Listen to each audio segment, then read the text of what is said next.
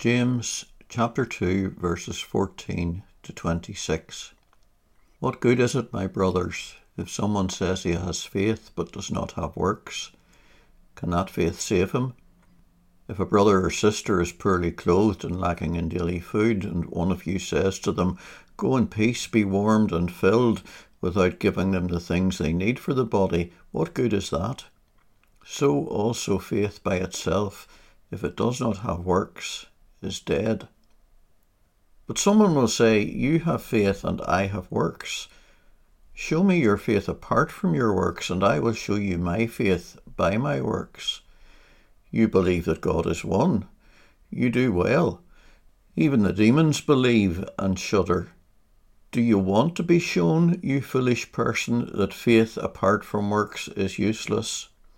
Was not Abraham our father justified by works when he offered up his son Isaac on the altar?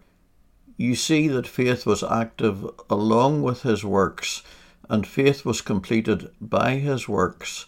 And the scripture was fulfilled that says, "Abraham believed God, and it was counted to him as righteousness, and he was called a friend of God." You see that a person is justified by works and not by faith alone. And in the same way was not also Rahab the prostitute justified by works when she received the messengers and sent them out by another way?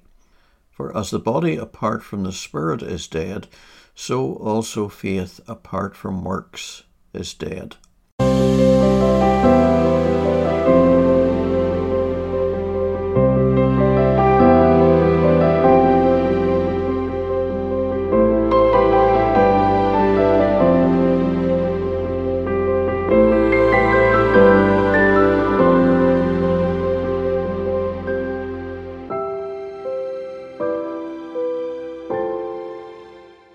What good is it, my brothers, if someone says he has faith but does not have works? Can that kind of faith save him? You're not meant to answer yet. Before you do, James is going to give you some clues to make sure that you get the answer right. His first clue is an illustration. One of your brothers can't afford to feed and clothe himself. So you say to him, "Brother, I'm sorry for your trouble. I do hope you get something warm to wear and a good meal." But you don't do anything. What good is that to him? It's absolutely no good at all. Well, James says, it's the same with faith. Faith by itself, if it does not have works, is dead. You can talk all you like about faith, but if your faith doesn't show in what you do, it's useless.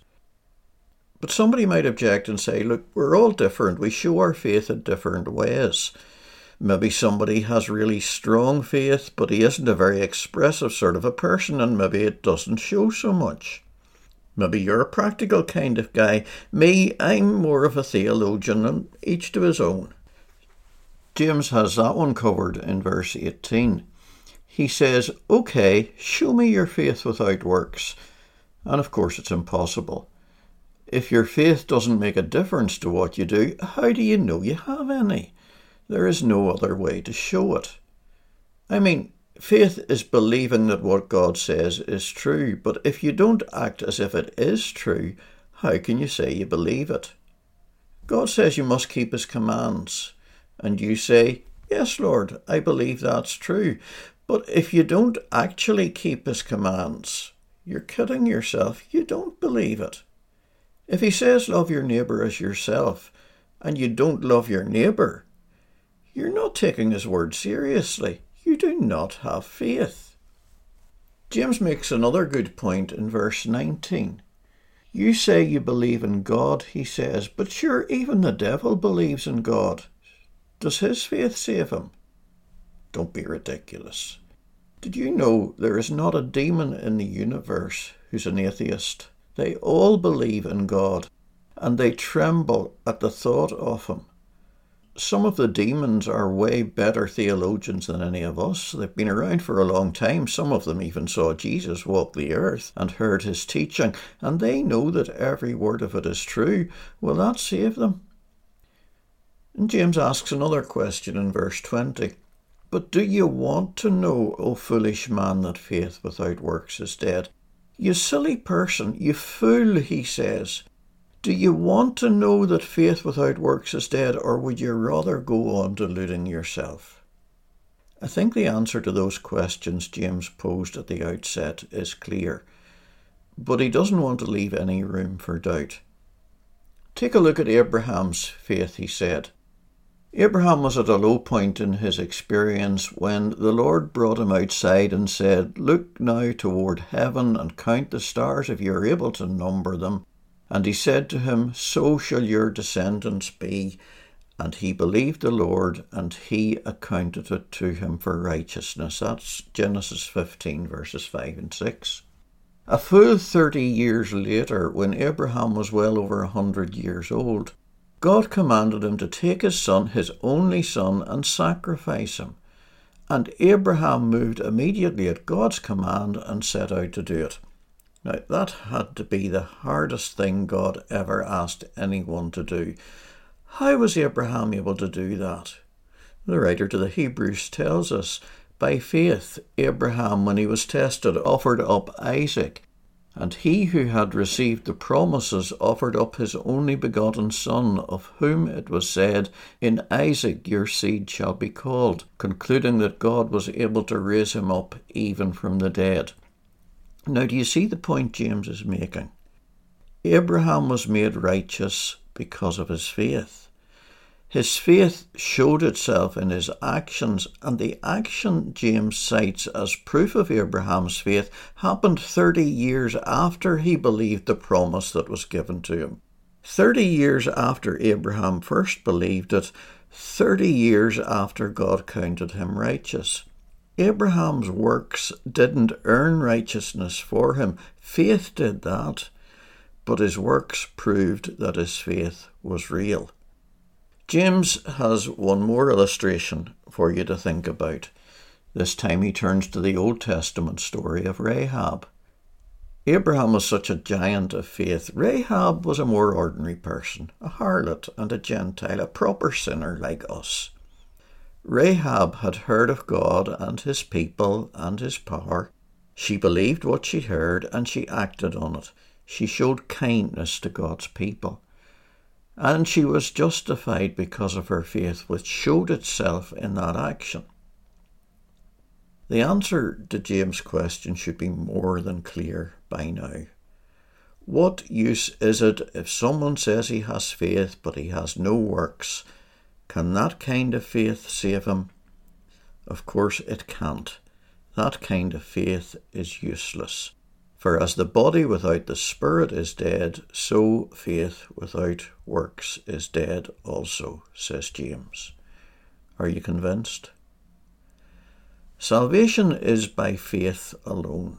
That is beyond doubt and beyond question. But James has gone to great lengths here to prove to us that the kind of faith that saves is faith that shows in action. We live in a day of what somebody has called easy believism. The preacher says, "Do you believe that Jesus died for you?" "Yes, I believe," they say. "Do you really believe it?" he says. "Yes, I really believe it," they say. "Well, that means you're saved," he says. And there are thousands who are taking that as their ticket to heaven.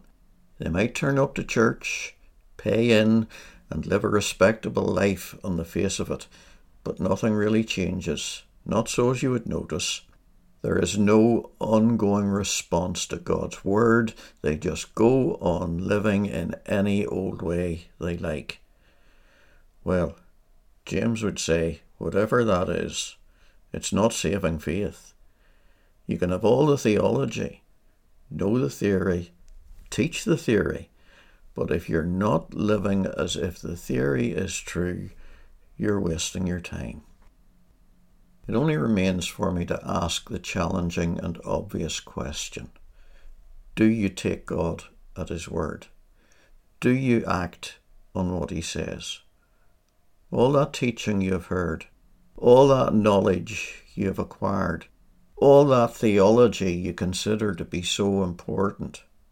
For example, you say you believe that God is a sovereign God in control of everything.